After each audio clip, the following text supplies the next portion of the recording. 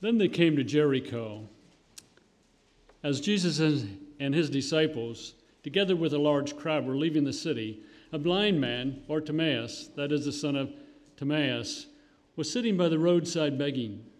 When he heard that it was Jesus of Nazareth, he began to shout, "Jesus, Son of David, have mercy on me." Many rebuked him and told him to be quiet, but he shouted all the more, "Son of David, have mercy on me." Jesus stopped and said, "Call him." So they called to the blind man, "Cheer up, on your feet, he's calling you." Throwing his cloak aside, he jumped to his feet and came to Jesus. "What do you want me to do for you?" Jesus asked him. The blind man said, "Rabbi," or Rabboni, "I want to see." "Go," said Jesus, "your faith has healed you." Immediately he received his sight and followed Jesus along the road. On February 17th, 1982, the Chicago Sun-Times carried a story originally printed in the Los Angeles Times about Anna Mae Panica, a 62-year-old woman who had been blind from birth.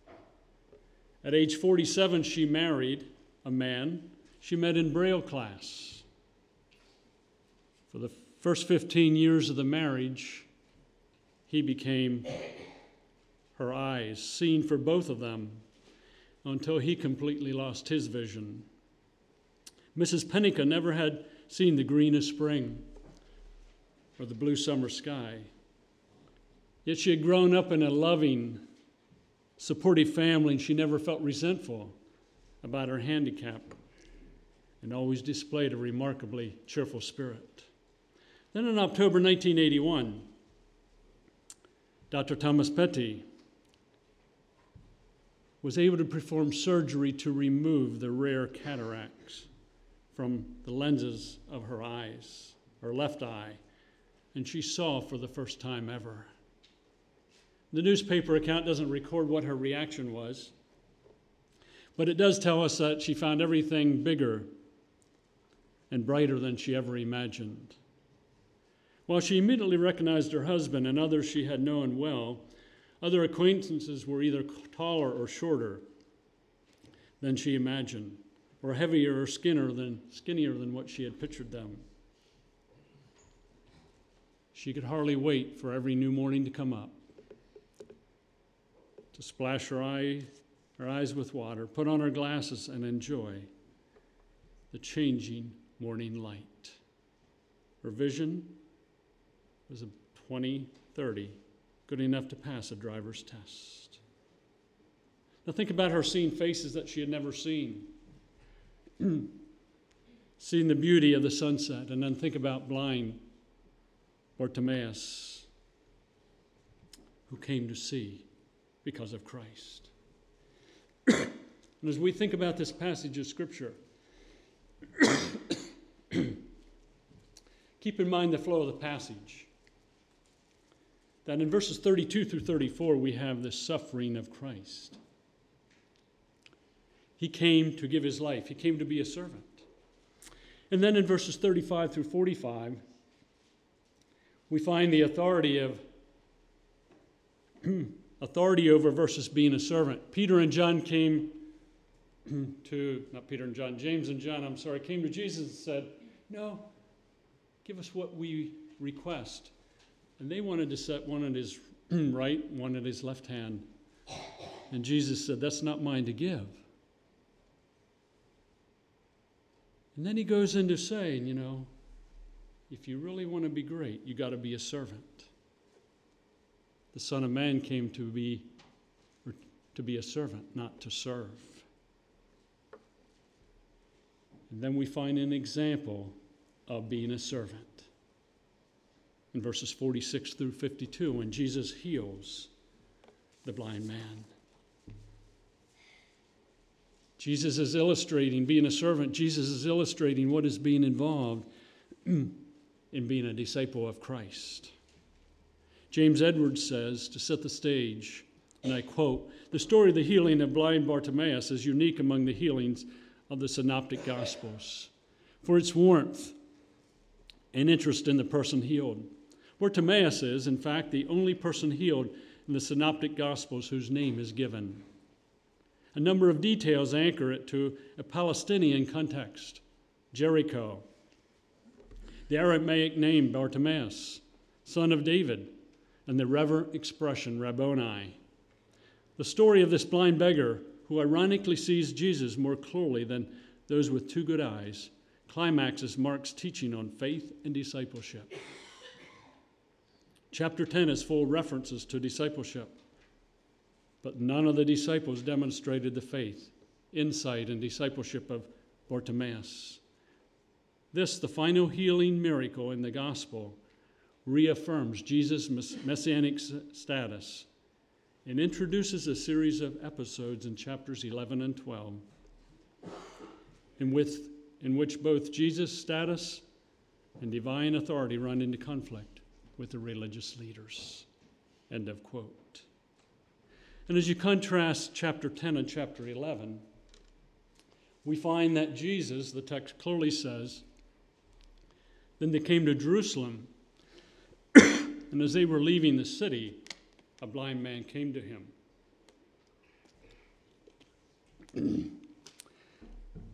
And keep in mind where Jesus had been, where he had been traveling. Apparently, he had come down this side of the Jordan River, and then they would have crossed the Jordan River. They're at Jericho, and they're on their way to Jerusalem. Jericho, along with Damascus, lays claim to being one of the oldest inhabited cities on earth.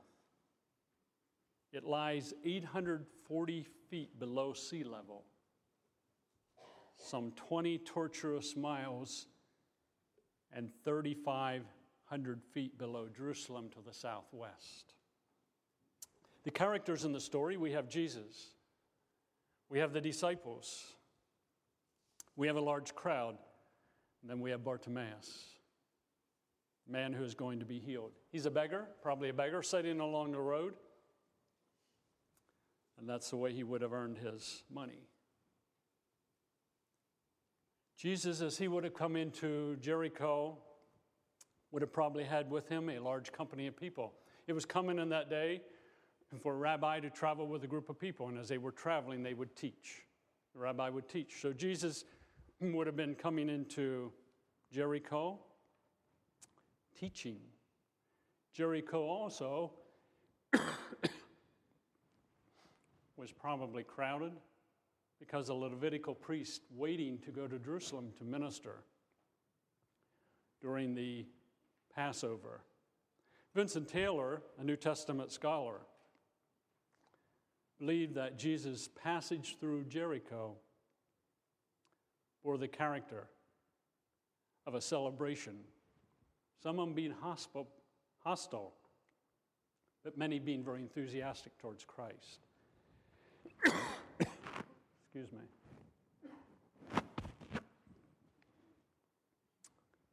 Apparently, Bartimaeus heard some commotion, people traveling. As Jesus was coming with his followers. And what does he do? Apparently being told it was Jesus, he shouts. I'm not going to try that at this time. Jesus, Son of David, have mercy on me.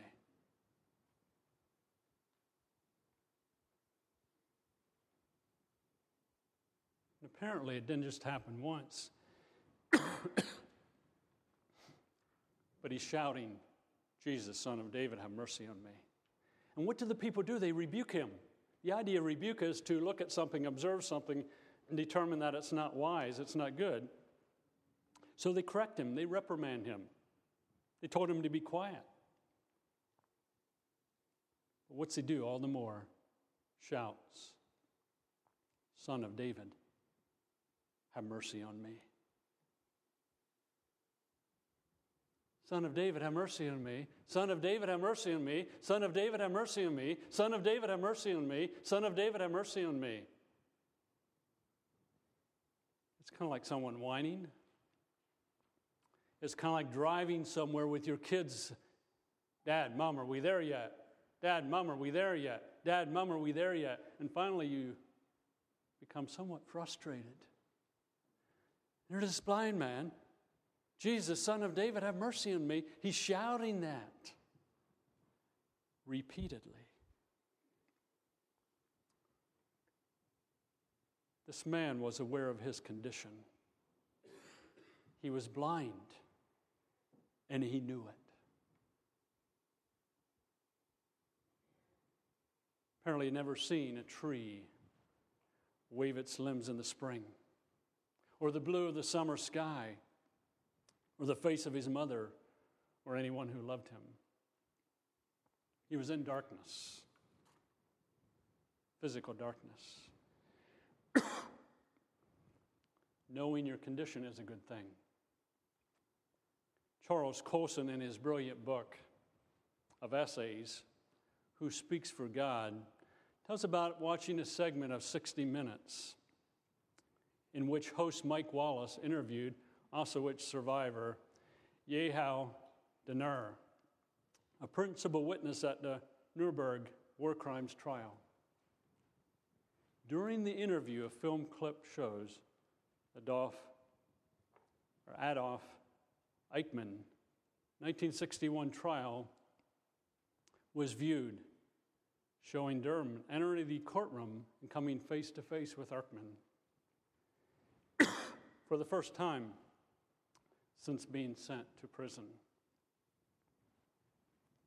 Stopped cold, Durham began to sob uncontrollably and then fainted, while the presiding judge pounded his gavel for order.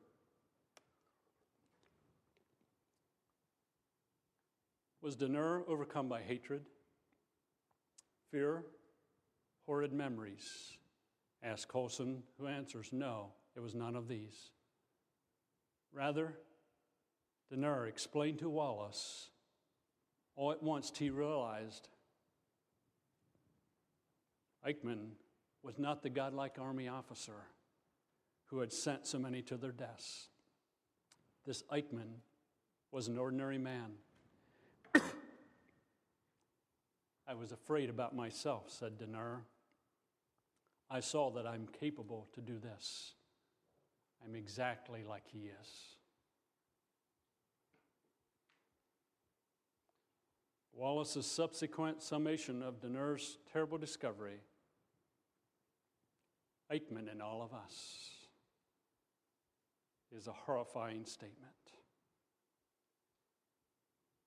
The answer is in Dener's dramatic collapse, for to truly confront the sin within us is a devastating experience, yet an experience that brings grace. The blind man saw himself for who he was. He was blind. He also had some penetrating insight into Christ and who Christ was. He kept repeating, Jesus, Son of David, have mercy on me. A blatant messianic title. That's something that a lot of people did not recognize. He recognized Jesus being the Messiah. Someone once bluntly asked blind and deaf Helen Keller, isn't it terrible to be blind? To which she responded, better to be blind and see with your heart than to have two good eyes and see nothing. Blind Bartimaeus recognized to some extent Jesus as Son of David, messianic. He also had a passionate persistence. He was told to be quiet, and what does he do? He shouts all the more, Son of David, have mercy on me. He was helplessly dependent. If anything's going to happen in my life, it's got to be my mercy, by the mercy of Jesus Christ. What does Jesus do? Stop. Jesus stopped and said, call him.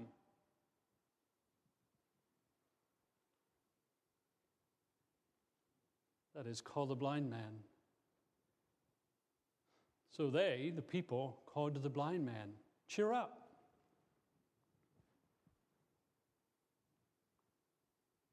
On your feet. He's calling you.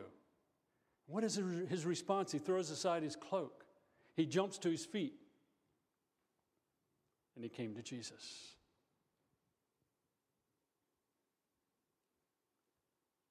It's interesting what Jesus does. In verse 51, what do you want me to do for you?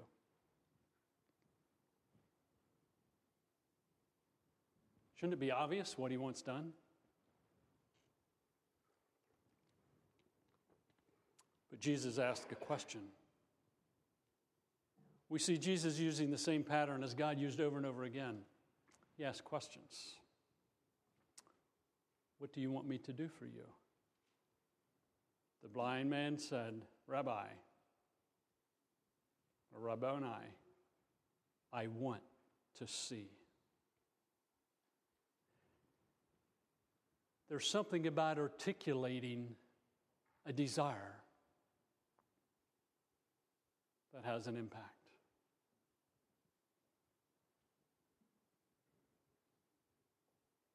I want to see. It's kind of like going to the doctor, and the doctor says, why are you here? And you tell him why. So he just says, I want to see. Jesus' response is very simple and very direct. Go. Your faith has healed you. No, immediately. He receives his sight. There's no time delay. There's no surgery. There's no healing process. There's no therapy or anything. Go. Your faith has healed you.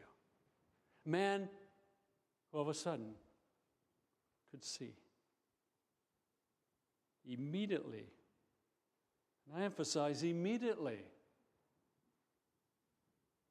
He received his sight, and he follows Jesus along the road.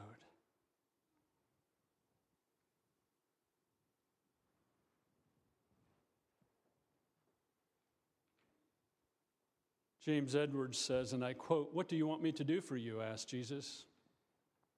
This is the same question he asked the sons of Zebedee, but Bartimaeus responds differently. Whereas the sons of thunder asked for extraordinary glory, Bartimaeus asked for only ordinary health. Surely Bartimaeus needed to be, or his need should be obvious to Jesus. The most practical response would be for Jesus to heal him and be in his way. But for Jesus, Bartimaeus is not a problem to be dealt with. Jesus will not do something to him, but something with him. He responds to the blind man not as an it, but as a thou. What do you want me to do for you? And then he responds. What is the point of this passage? Jesus continues to challenge his disciples concerning what it means to follow him. It involves serving others by having mercy on those who cry out for help. A focus on others, not on self, as James and John had in verse 35. It also shows the character, the identity, the being of Jesus by healing the blind man.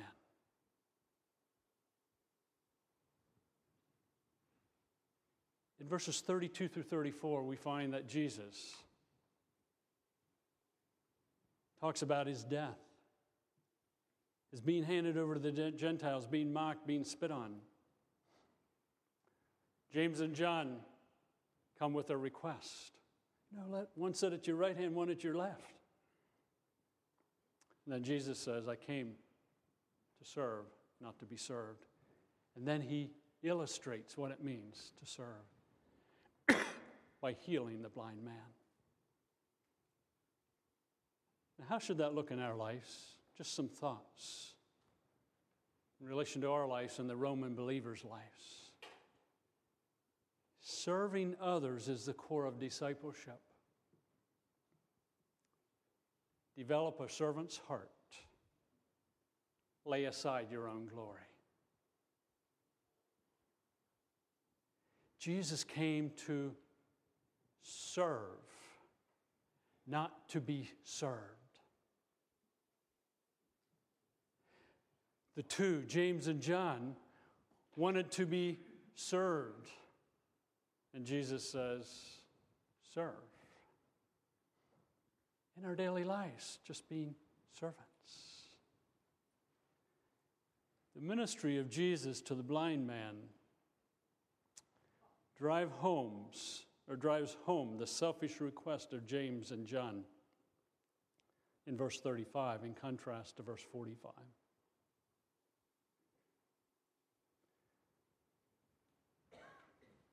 We like to be served. Jesus says, serve. He gives an example by healing the blind man. Think about what it looks like to be a servant in the following situations. You have a marriage conflict. In every marriage conflict, there's two people looking to be served rather than to serve. What if in a conflict where husband and wife are having a difficulty, they both stepped back and said, we've been guilty of trying to have control and authority over.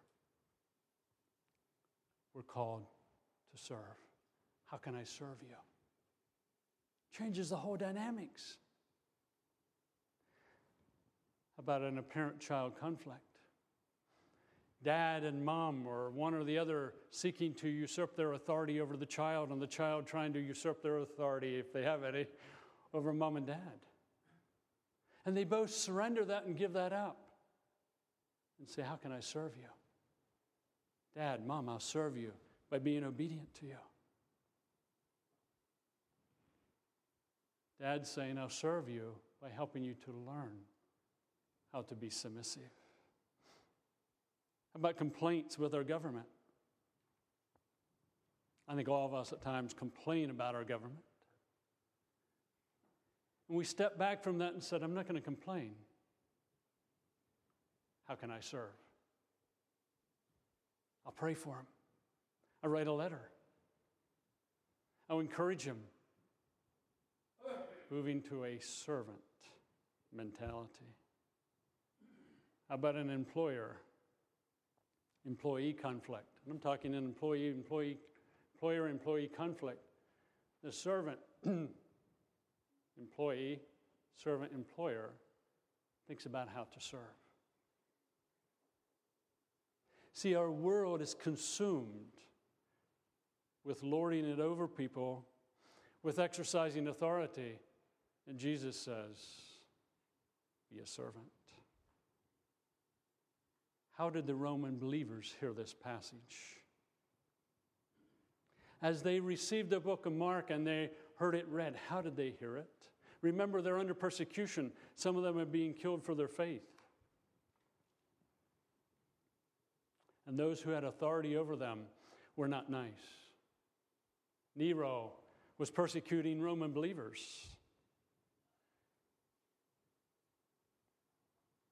How did they hear it? We're to serve those in authority over us. We're not to fight them. We're not to try to win. We're not to try to keep from being killed for our faith. We're to serve them.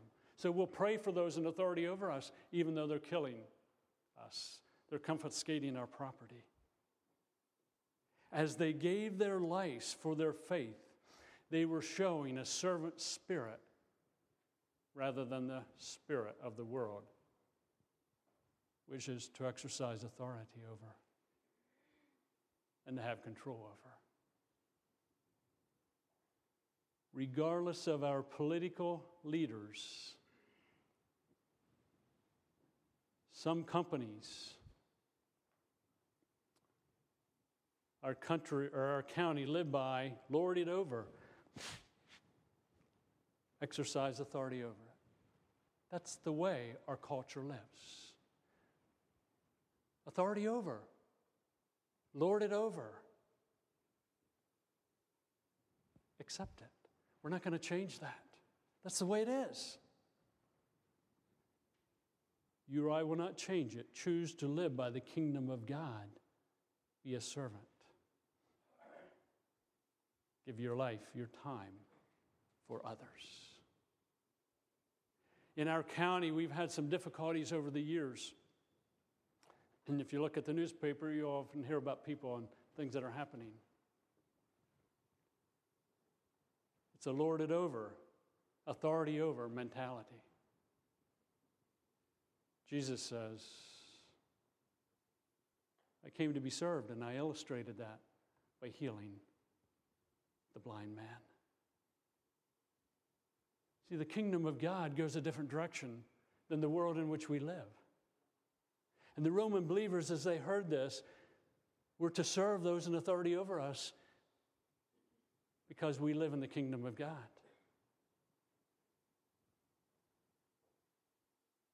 So reach out to those who are crying out for help. Be a servant. Be a grace giver. Hear those who cry out for help. The elderly, the withdrawn, the teen in trouble. Care for them. Now, caring for others may be costly. Caring for elderly parents may cost in terms of time, may cost in terms of money. But coming to the end of your parents' life, having been faithful in serving them, is a blessing. That's the kingdom of God. About taking an elderly to the doctor or just listening. It may cost you time, it may cost you some money, but having a servant heart, being willing to serve, helping a person that may have AIDS or have a terminal illness, just caring for them, a servant heart. See, the world wants authority, wants to control. Jesus says, serve. And he illustrates that so well in healing blind Bartimaeus. In light of Jesus serving blind Bartimaeus, has the Lord shown your heart? As Denner saw his heart when seeing Eichmann 20 years after being in prison. Are you seeing with your heart? Helen Keller said, better to be blind and see with your heart than to have two good eyes and see nothing. What's God showing you about your heart? Are you a servant? Or do you want to be served?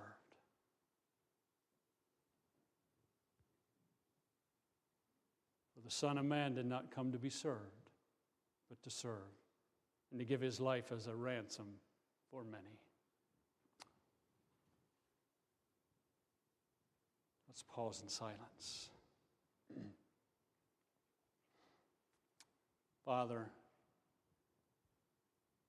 may we see our heart. You've called us to be servants, not to serve. And as we sing together, we recognize that it's a form of serving you. As we have communion, we're reflecting on Christ and his serving us. As we pray, we serve others as we pray for them. As we give, We're being responsive to your service to us. Father, build into our lives a servant heart. For it's in Christ's name I pray. Amen. Travis?